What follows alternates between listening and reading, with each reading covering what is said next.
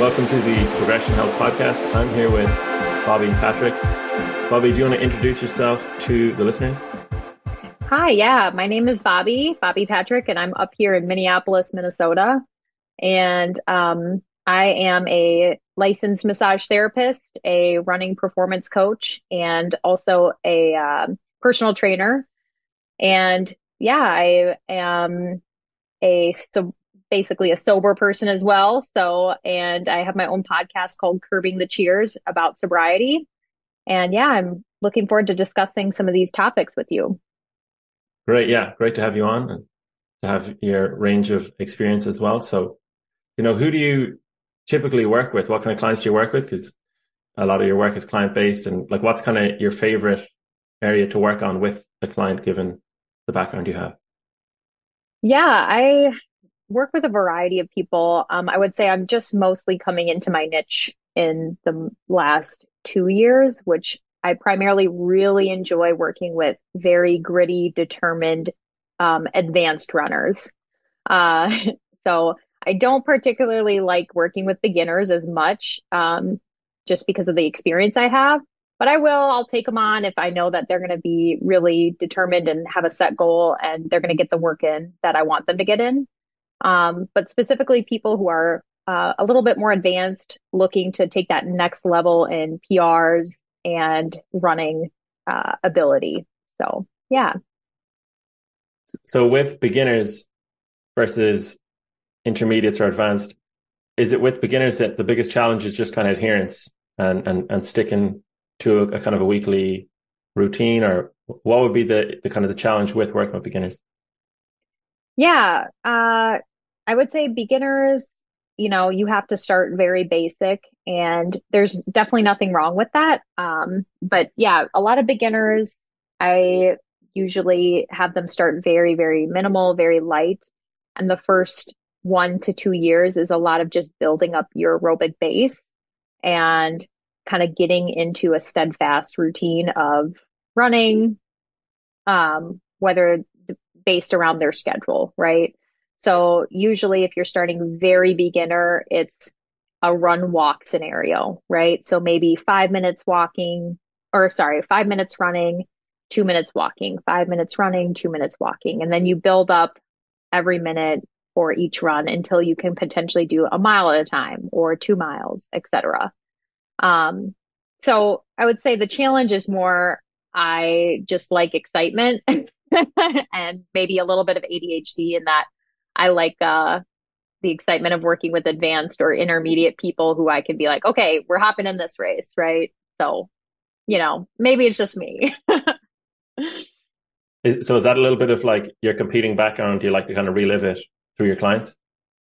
Yeah, I would say so. I love watching. The best part about coaching is watching people race. I am the first one on the sideline, if I can be, just screaming at the top of my lungs because it's the accumulation of everything they've worked for, right? And just seeing that come to fruition is the most exciting part for me as a coach, is watching them and kind of maybe living vicariously of like, wow, they're having a great race. They said that they could never reach this goal, and here they are doing it. And it's just so emotional. Like I'm getting goosebumps just talking about it. So yeah.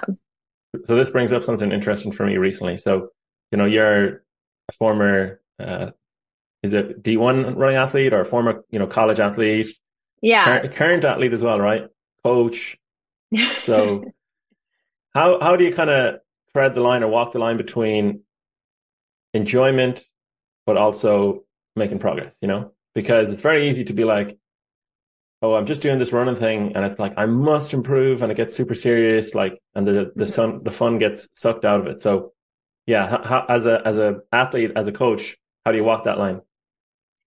Yeah, I think I've been pretty fortunate with the people I've been able to work with so far in run coaching, but personally, I also have a really hard time when people lose their passion for running, because I've just had passion for running my entire life, and I feel like it's been very rare that I've lost it. Um, so in some cases, it's hard for me to relate, but also I think when you were talking earlier before we started recording just about strength training. I think having other variables mixed in with running is a really good way of preventing burnout and keeping the passion and the drive for your ultimate goals, right? So, let's say your goal is to run a marathon. Like we are incorporating strength training to prevent injuries, but also to give your brain something else to focus on rather than just running all the time. And also, I think, doing other things, potentially biking or here and there, maybe you need an extra day off, right? To just spend more time with your kids. So it's a lot of taking into account what the client needs and what will mentally stimulate them, and as well as what's best practice for them to actually reach that goal. So in your experience doing other activities, exercise-based activities outside of the running, does that like, I guess what benefit would that, so you kind of mentioned a psychological benefit, like would that help someone on the race day to still kind of feel fresh or improve their fitness, or would it be more just like a mental thing of we want a bit of variety, but we're still going to stay active because this person just loves to, or athletes love to be active? I kind of, what specifically is the variety achieving? Yeah, it's multiple reasons. Like you said, yep, preventing burnout, the mental preparation on race day. But yeah, also like a lot of the people I work with are people who are very active and love an active lifestyle, right? And so I'm not going to fault them for, hey, you had a 3, 4 mile run today, but instead you decided to go hiking. Shame, like you kind of have to work with what you got and understand that these people also want to do other activities potentially, and it does prevent overall burnout, right? Yeah, exactly. It's very easy to do too much of the running and just focus on the performance. So hmm with the weight training, how do you fit that into like your own training, your own weekly schedule, and clients as well? Is it kind of different, or is it just a general, we do one session or two sessions, or what does it look like? Yeah, again, it potentially looks different for everyone. I have a lot of runners who are beginners on strength training, but not beginners in running, right? So they've been running for many years. They've seen good results, but they have yet to really incorporate or focus on the strength training side. And you and I both know the benefits of strength training in injury prevention, overall health, and then even as you age, right? And so usually if someone's just starting off with strength training, I'll give them basics or basic understandings of, hey, I want you to do some banded work, before you run, after you run, either once or twice a week. And then potentially I would encourage them to, hey, I would look into getting a gym membership. You've been doing these banded exercises, getting basics down. I think it's now time to take the next step of working out in a gym using some heavier weights. So, but then, if you are a more advanced runner, you maybe have been lifting already. I encourage most of my runners, if not all, to at least be in the gym, and we work that into our training routines directly on our running routines. Like, hey, this day, every week, you need to be doing strength training or these 2 days. And I usually recommend um, at least probably twice a week, if not three, especially if you're in a down season of training or racing. Got it. So it's kind of periodized where maybe leading up to a race, it could be one session a week or two. In the down period, it's maybe three or even four. Yeah, yeah.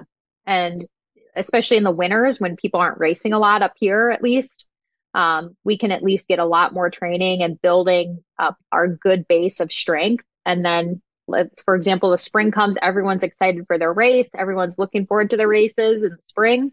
I know at least that they have a good, strong base of strength.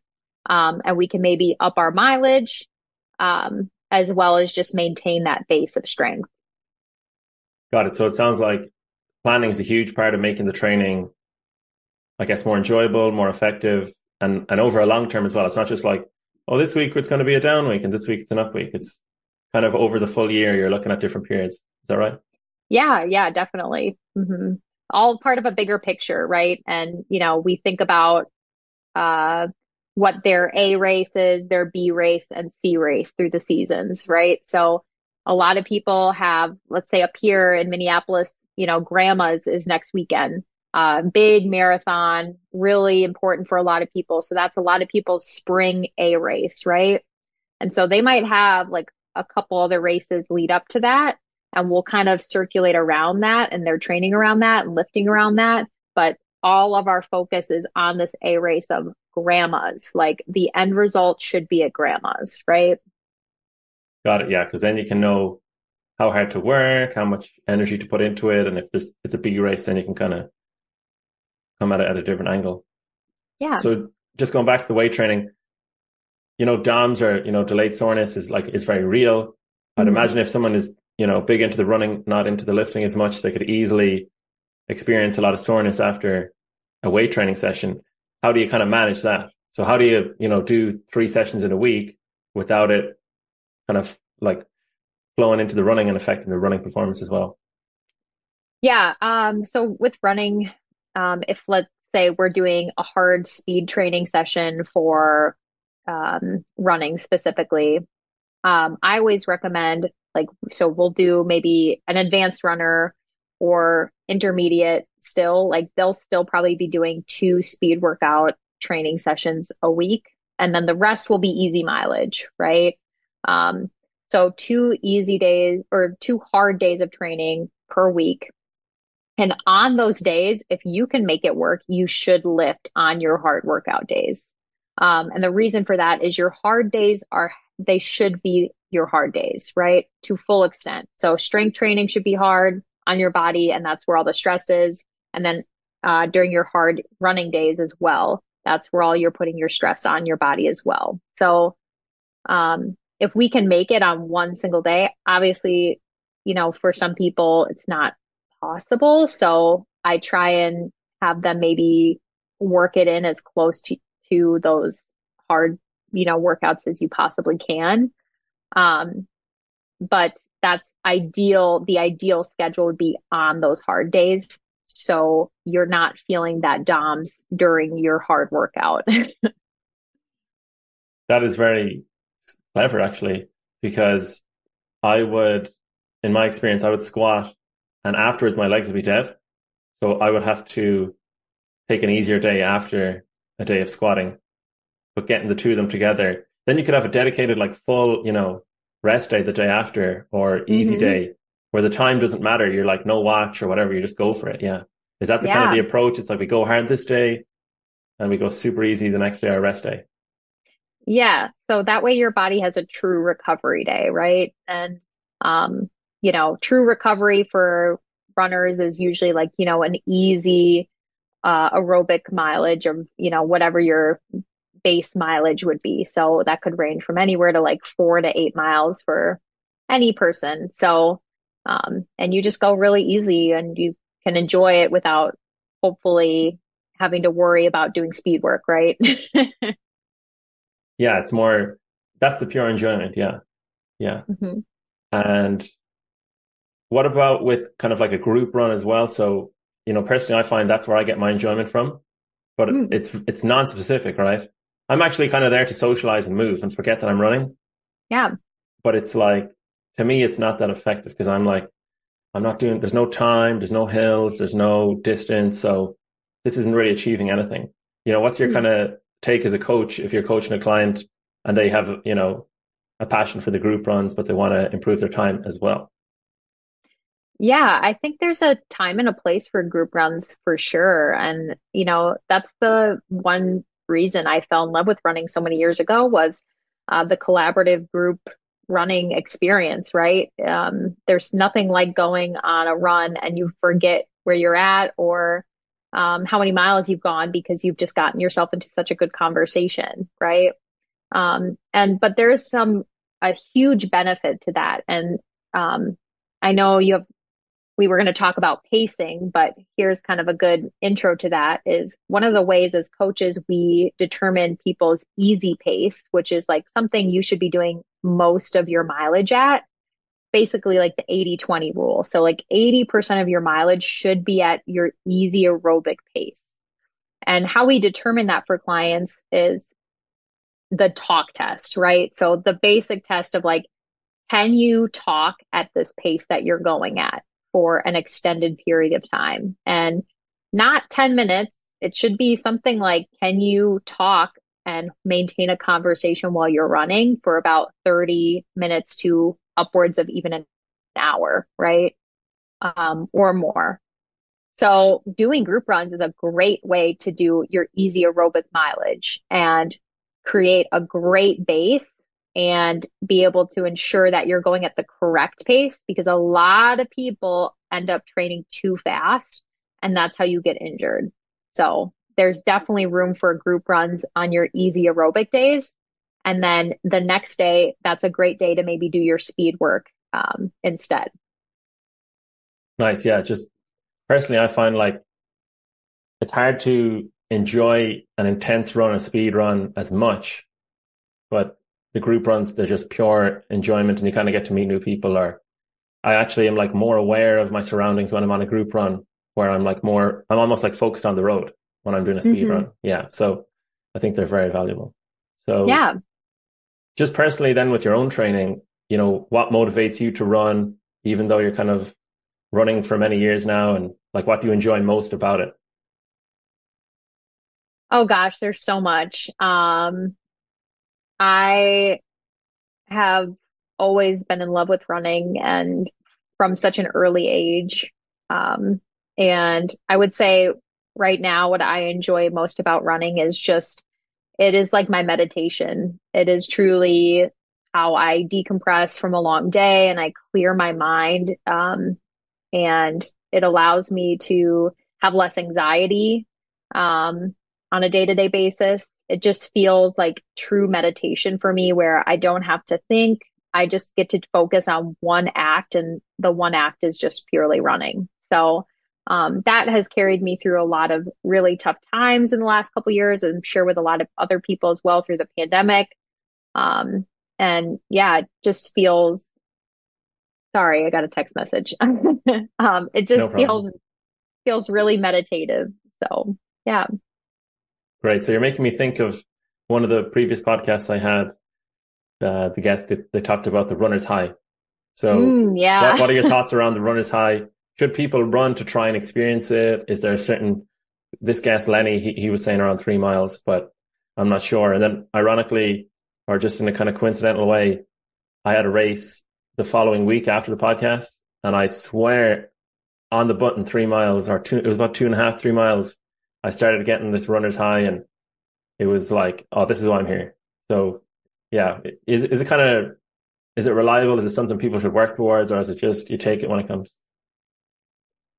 Yeah, I would say like I think my sister and I, my mom, my sister and I all went to Denver this last fall and we took a trip together and my sister and I were running a lot together and she's always wanted to get into running.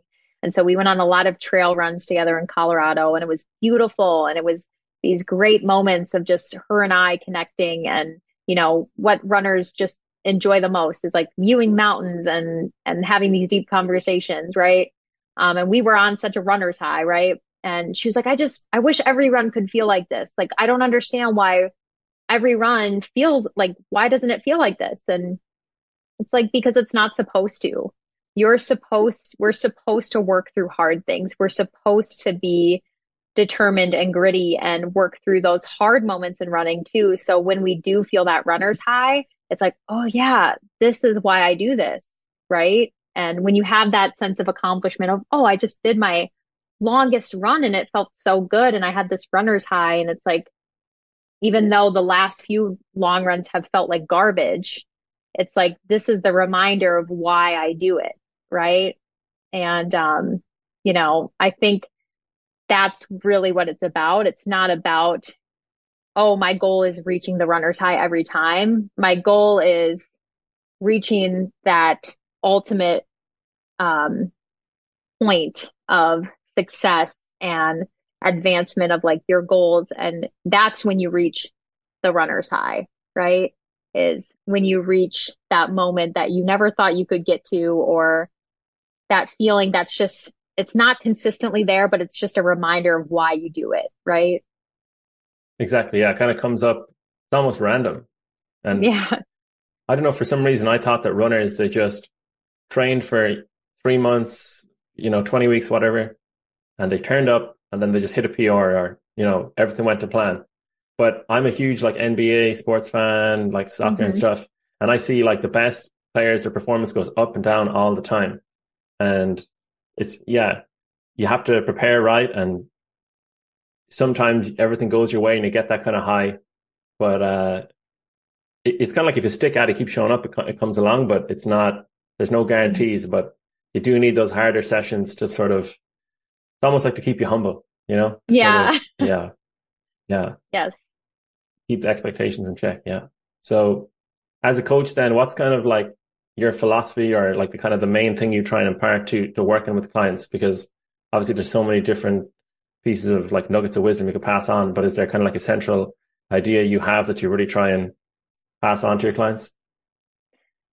Um, yeah, I guess I have um several different philosophies, but personally, like I think I'm a very passionate person and motivational, and I love being that for my clients and having them tell me what they're passionate about running or, specifically so that way I can motivate them through that. Um, and so just encouraging my clients to find their passion within the sport. And um, I think that's the biggest one around my philosophy is how can we keep this sport going longer for people and keep people healthy and passionate about it and not get burnout. Um, so that's definitely one of my biggest things. But then also, like, I really like watching people win. So if I'm very, very competitive. And so I love, um, one of my philosophies is like, go big or go home. Like, if you don't have a big goal, like, I'm not working with you. So, like, let's figure out what you're working towards and let's lay into it. Just like we talked off air about you have a client who's running a 100-mile race. Is that right? Yes. Yeah. So just tell me a little bit about that, a 100-mile race, as in the kind of the preparation, the mileage per week, and how that goal came to be. Yeah. Well, so I've been very fortunate, but he was my strength training client for the last, like, gosh, maybe almost a year now. And he came to me in, I want to say late last year and asked if I would be his run coach. And he had done several like ultra endurance events before that. Big, 100-miler, very determined guy. And I definitely respected his goals and his mindset, very hard worker.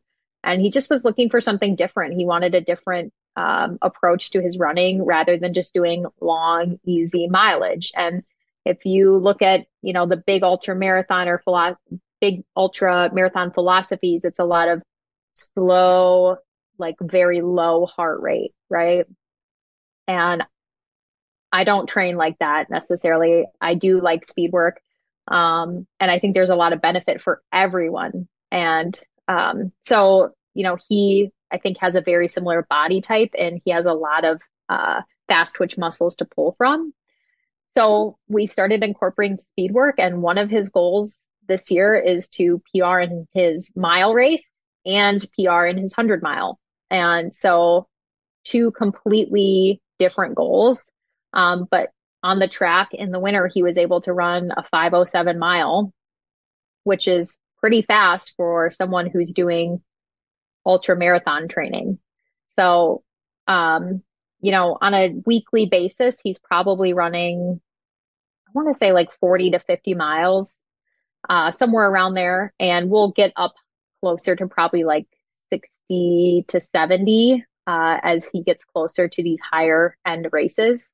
But he just had a 34-mile race in the spring and ended up getting second all overall at the Zumbro endurance run, which is a big race up here.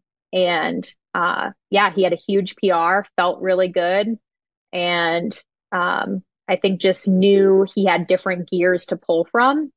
And I would say that's the biggest benefit as well with my coaching specifically is I do a lot of let's test your gears. So everyone knows an easy pace primarily. Like people figure that out pretty easily as a runner. But let's figure out those in betweens. Like, what's your intermediate to easy pace? What's your medium to hard pace? What's like your all out pace, right? And there isn't a lot of ultra runners who know how fast they could run a mile in. Um, so yeah, I think it's been good to see how he can kind of taste those flavors throughout these long runs.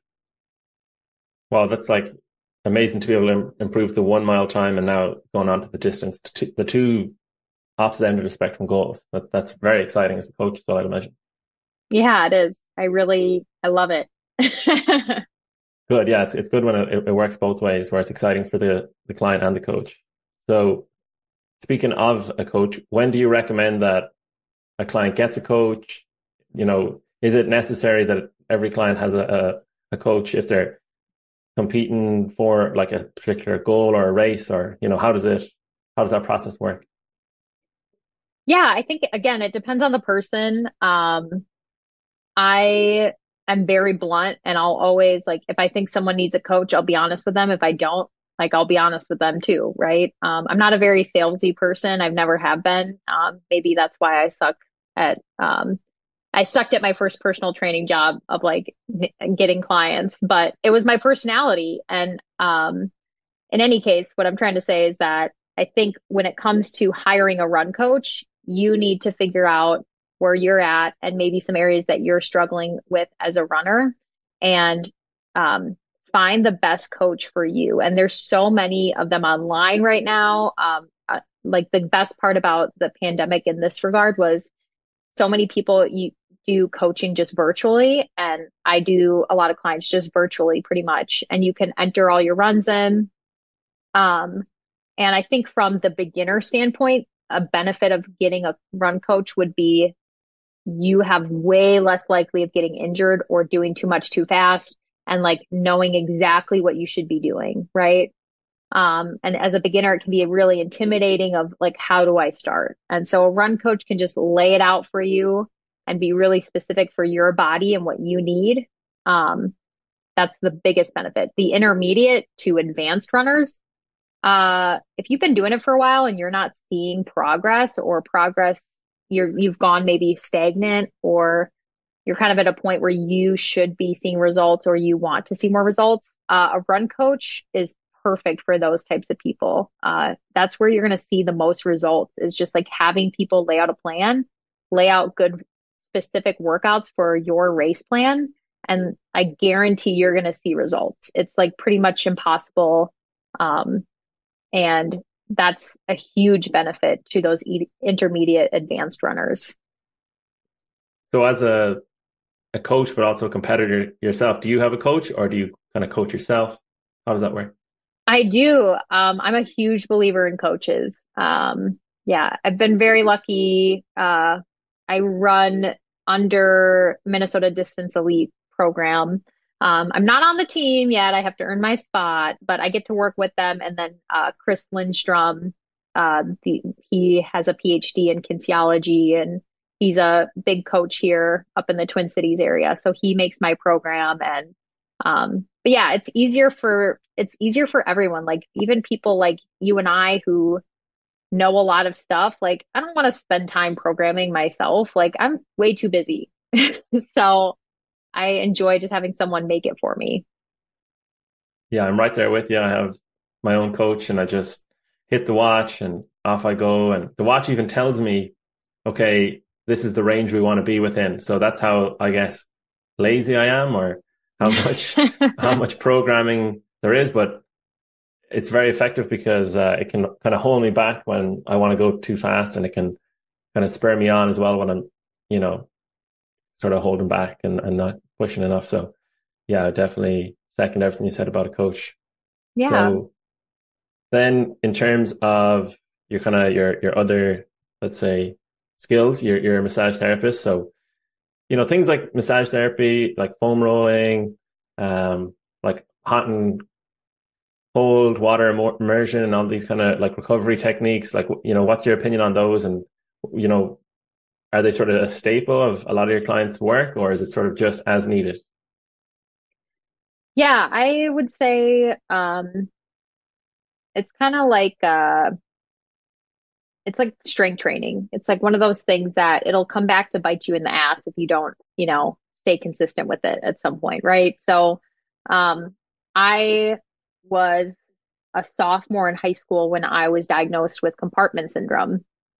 And compartment syndrome is basically where like the compartments of muscle in your shins essentially like basically are pressurizing all around the bones and the blood, and you can't get blood to your like lower extremities essentially. And I was told that I was never going to run, that I had to have this surgery. And if I didn't get this surgery, I would never run. And I was just starting to see some success in running. I was so excited. And to be told that by a doctor was just super frustrating. Um, and I was lucky and fortunate enough to have a lot of coaches who told me, don't get the surgery. The surgery was only 50% success rate. And they ended up recommending me to go to this specific massage therapist named Susie. I don't remember her last name, but she's around the Madison area, really good. And I went to her, and she actually taught me self fascial myofascial release on my calves to help reduce the swelling and inflammation I was experiencing. But then I also changed my running form so I wouldn't put so much pressure on my calves. And I currently do not suffer from any of the symptoms anymore. Through college, I did minimally, but I've worked very hard to learn tactics on how to self reduce inflammation through my body. And as a runner, there's certain areas that just get more pressurized, more stress, more tension. And foam rolling, self massage, or massage therapists in general is a huge part of relieving, lymphatic drainage. So, like, basically reducing inflammation in general, and then increasing your mobility and flexibility, reducing scar tissue buildup from potential injuries you've had. Overall, it's just a really good resource. I don't really know much about like cold plunge or like hot plunge. I mean, I know like massage guns are super popular right now. I honestly, I don't really like them, but I think it's one of those things of like a placebo effect of like, if it feels good for you, then like use it. But if it doesn't, then don't, kind of thing. Yeah, not essential, which is my opinion as well. I think you can get a lot of the benefit with the foam roller and more pressure almost. I feel like it's more effective, just in my experience as well. But we'll see over time with things changing. So Yeah. just something I'm thinking of is like, kind of data and using like technology and running. Like, is that a big part of your own running and with clients, like, using watches, heart rate monitors, tracking numbers, all that kind of stuff? Is that something that you use in your training?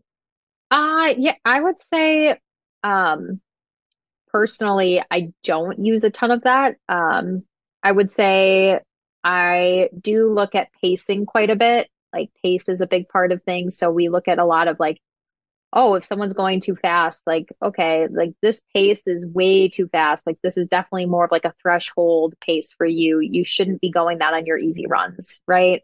So I'll kind of realign people on that. And we'll determine pacing for each individual. And then especially for races, we use pacing, but heart rate, I'm not super big into, other variables around like, oh, I know cadence is a big one these days. I'm not really a big believer in cadence. Don't hate on me for that. I don't know if anyone else listening to this will probably hate on me for that. But yeah, I just think honestly, sometimes our society right now has gotten so indulged in these analytical features of our watches, and like my watch tells me I should be doing this. Should I be doing this? And realistically, like just go out and fricking run. Like go out, feel good on your runs. Like inevitably you're gonna feel good eventually on your races then, right? And I just think we need to lower the standard of what we're tracking on our runs. Um, and yes, data can be good. Yes, certain aspects can be good, especially if maybe you're coming back from an injury or we need to pay attention to your mileage a bit more. Um, but overall, like just enjoy it. That's what it's for, right?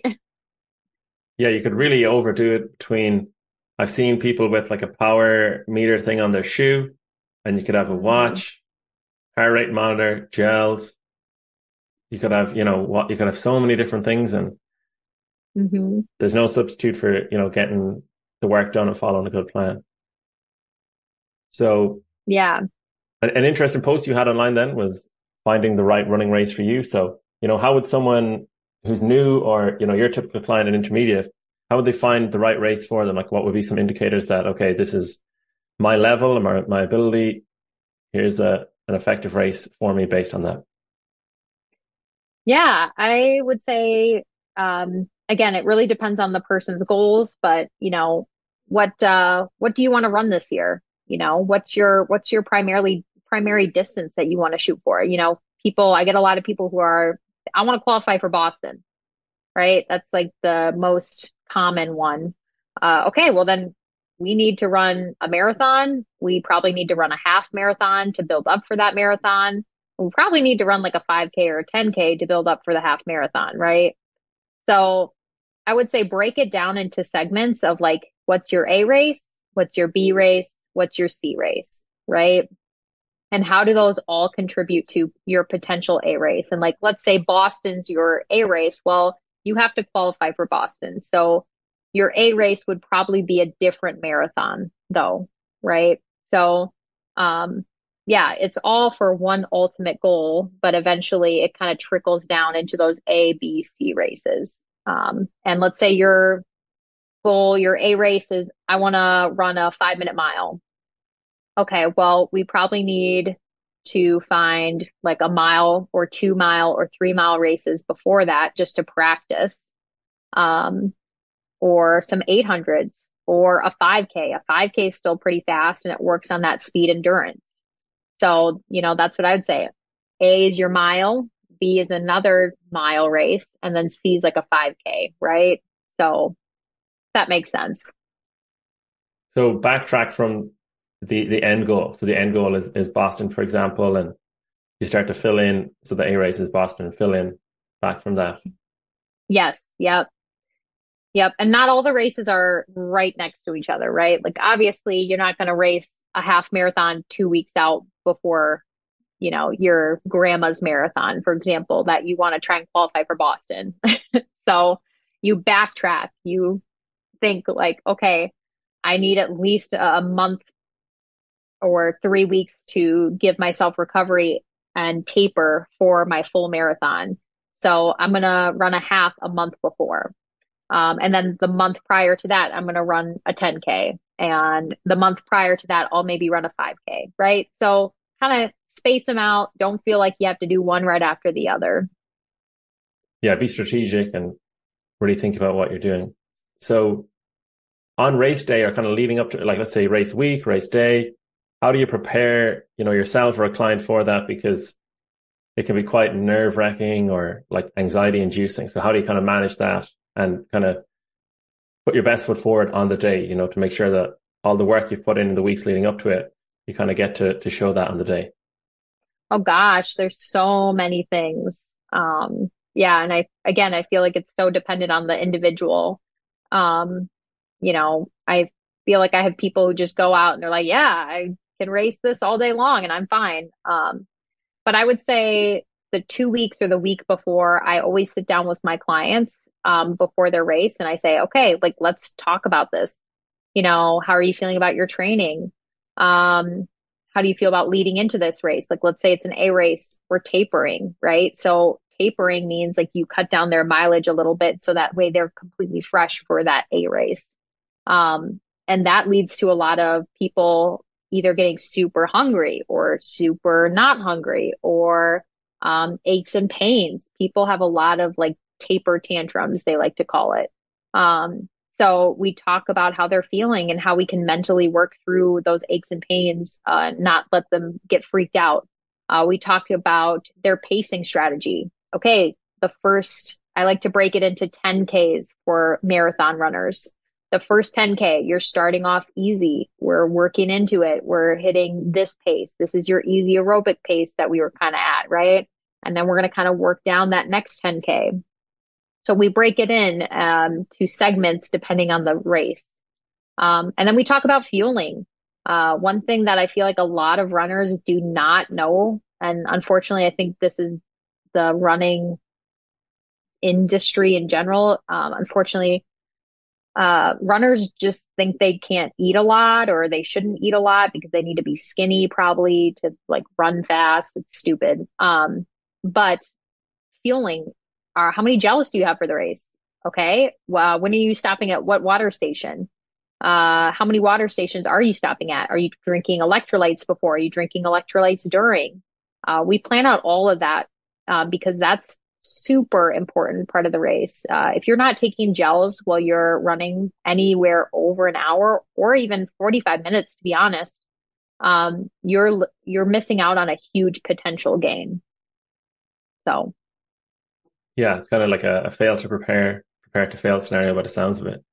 yeah. So, so with the nutrition, we kind of didn't really touch on it, but could you just talk about like any recommendations you give for your clients or any kind of like experience that you've picked up in your own running career that helps with managing nutrition as a runner?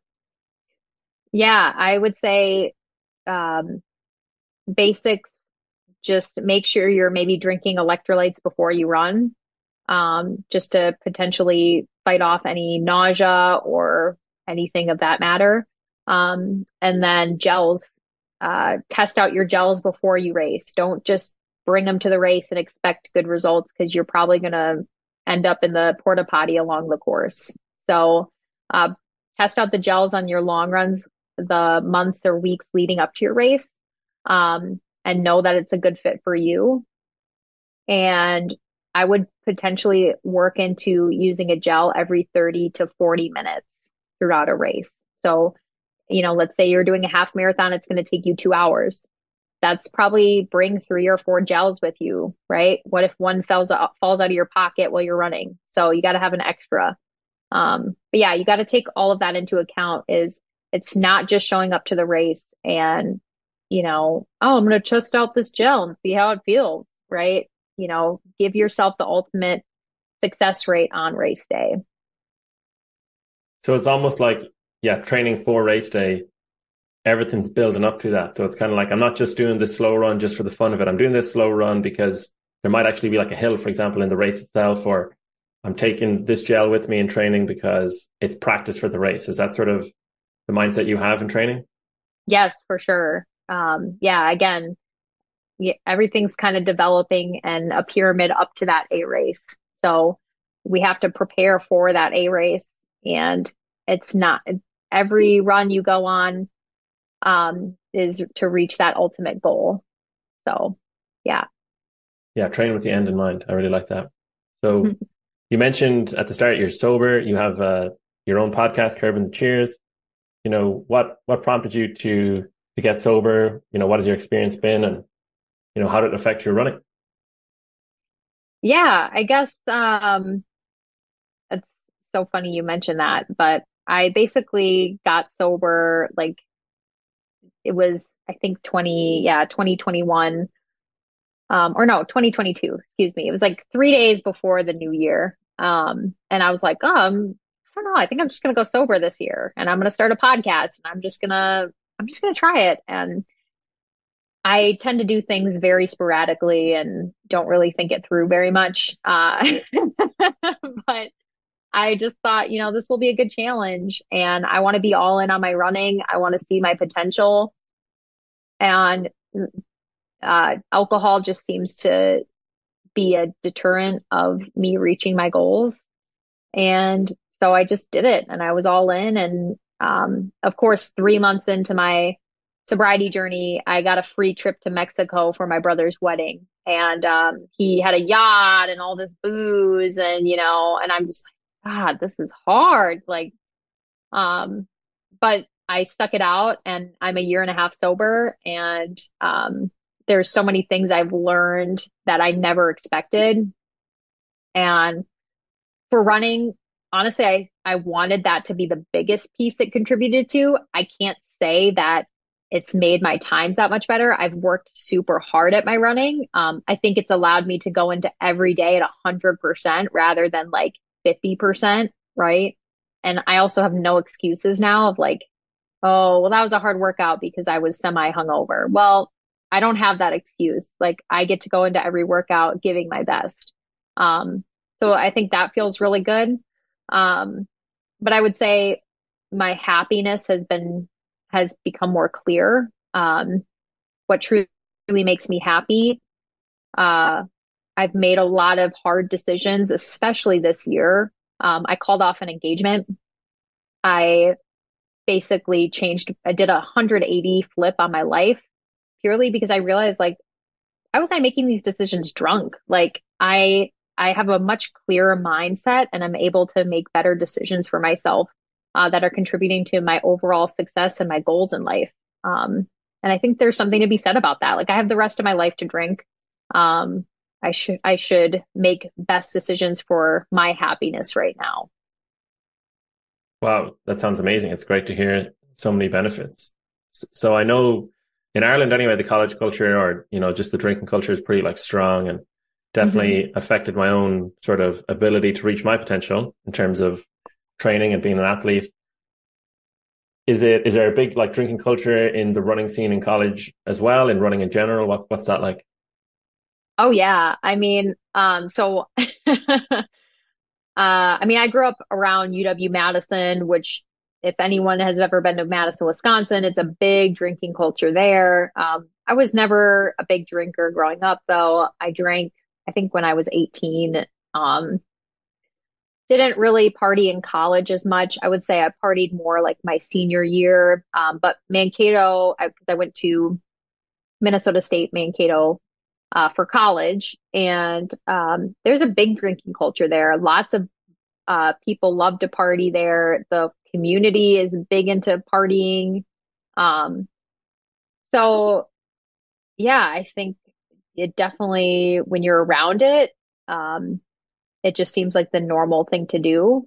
Um, but I also have been fortunate to know a lot of determined people in their craft. And even though a lot of them weren't necessarily sober until I realized I went sober and you meet so many other people that are sober, right? And they're like, oh, well, I am too, right? And you don't realize how many people are sober until you do it. But um, I think I was fortunate to know so many gritty and motivated people who led me to realize that our that drinking just isn't part of that equation for me right now. Nice, yeah. And was it just a sort of a slow build where it was kind of like over time you started to think about it and then you just pulled the trigger, or was it like one certain thing that happened and you were just like, right, this is the end of it? Yeah, I think it was always in the back of my head that drinking just made me feel crappy. Like I enjoyed my nights out. I've had a lot of great memories and all of that. But like waking up the next day and like having to go to work and you're hungover and it's just like ugh. And then the only solution people have to that is, oh well, let's go get a Bloody Mary. And um, it just was counterintuitive to how I felt doing it. Um, and I was never like an addict. I never had like an addictive personality around drinking. I just feel a lot better sober. And so there really was no like pivotal moment for me. It just felt like there was maybe a slow build of like, okay, this isn't contributing to my higher purpose in life. Nice, yeah. So I'm sober as well, and my experience was definitely as I got older and out of the college scene, it was kind of like, right, this is really not in my best interest, and just to try and manage it and try and be like, okay, I'm going to show up and be my best tomorrow, but I'm probably going to be a little bit hungover, and trying to manage that was just just eventually didn't become worth it. But just with your work, working with clients and kind of being a health professional, how has it affected that? What kind of carryover effect has it had? Yeah, I think just again going into every day knowing I'm 100% and like I have no excuses and I can be upfront with my clients. I can be 100% for them and give them my all. I have a lot of clients and I want to be able to provide the best service I can for them. And life does still happen. Like I still wake up tired and I still, forget to do things. But I think, I'm a trustworthy source for them. I know that they can come to me and they know I'm not out partying and I don't have excuses in that front. Um, and so it just feels really good to be 100% with them. Yeah, you can show up and be your best self. So if somebody is thinking, oh, I wouldn't mind trying to give up alcohol, or, I don't think I have the best relationship with alcohol. I know for me, it kind of, I felt like, oh, it's not going to be fun. It's going to be boring. How will I socialize? How will I, unwind? But it's been my experience that it hasn't been an issue at all. All those kind of worries have gone away. What would you say to somebody who is kind of thinking about, cutting back on their drinking or stopping altogether, and they're just they're on the fence? Yeah, I think I, I mean, I guess it's just different for everyone, but I think you have to think about, is my lifestyle right now serving me? And is it in line with what I want to achieve in the next 3 to 5 years? Like, just look at that. Like, even 1 year, like, is this in line if I keep keeping this routine of maybe drinking every weekend or, however often you are? Is this in line with what I want to achieve for myself? And how am I going to feel if I don't achieve that goal? Or how am I going to feel when I do achieve that goal? Right. And so, uh, in basics of like cutting back, like you don't need to do all cold turkey if you feel like that would be hard for you. Like I think one big thing we're seeing in our society right now is the sober curious movement. And I kind of feel like I fall under that because I'm not necessarily addicted to alcohol and I'm very fortunate for that. But people who just want to try it and see what it's like, I know dry January is a big thing. Like at the beginning of the year, just try and go sober for the month and see if you can do it. And if you can make one social event and not drink through it, like that is such a freeing moment, right? And I hope every person in this world can find that opportunity where you're going to go to one major social event, like a bar or a huge party, birthday party, or like a vacation, and you know that people are going to just be super trashed at, like, try making it through that super hard event sober. And I guarantee you'll come out the next day feeling so accomplished. Absolutely. Yeah. That's my experience as well, where, for example, I have a long run coming up on Saturday, and I know that just because it's a Friday night doesn't mean that, I won't be able to show up for that run, and the confidence it gives me, because like doing kind of difficult things like a long run, they're hard enough anyway, but it's Hmm. it's next to impossible. Like I would safely say I would be running the way I am if I was still drinking, because the hangovers would just be the death of me, and I would not be able to show Yeah. up, like I am in sobriety. So yeah, that's a really good reminder. But yeah, this has been great, Bobby. Thanks for your time. Is there any kind of like final message you want to leave people with, links or information about yourself? Yeah, I guess if you want to follow me on Instagram, my name is Bobby Patrick 77, or you can follow my podcast Instagram or podcast on Spotify. It's Curving the Cheers podcast. I haven't posted there a lot, but I do have some good starting intros and just a personal diary about how I got sober and um, yeah, just updates into about the year mark about how I made it a year. It is possible. So yeah, great work, and I'll attach all that in the show notes. So, okay, great. Thank you.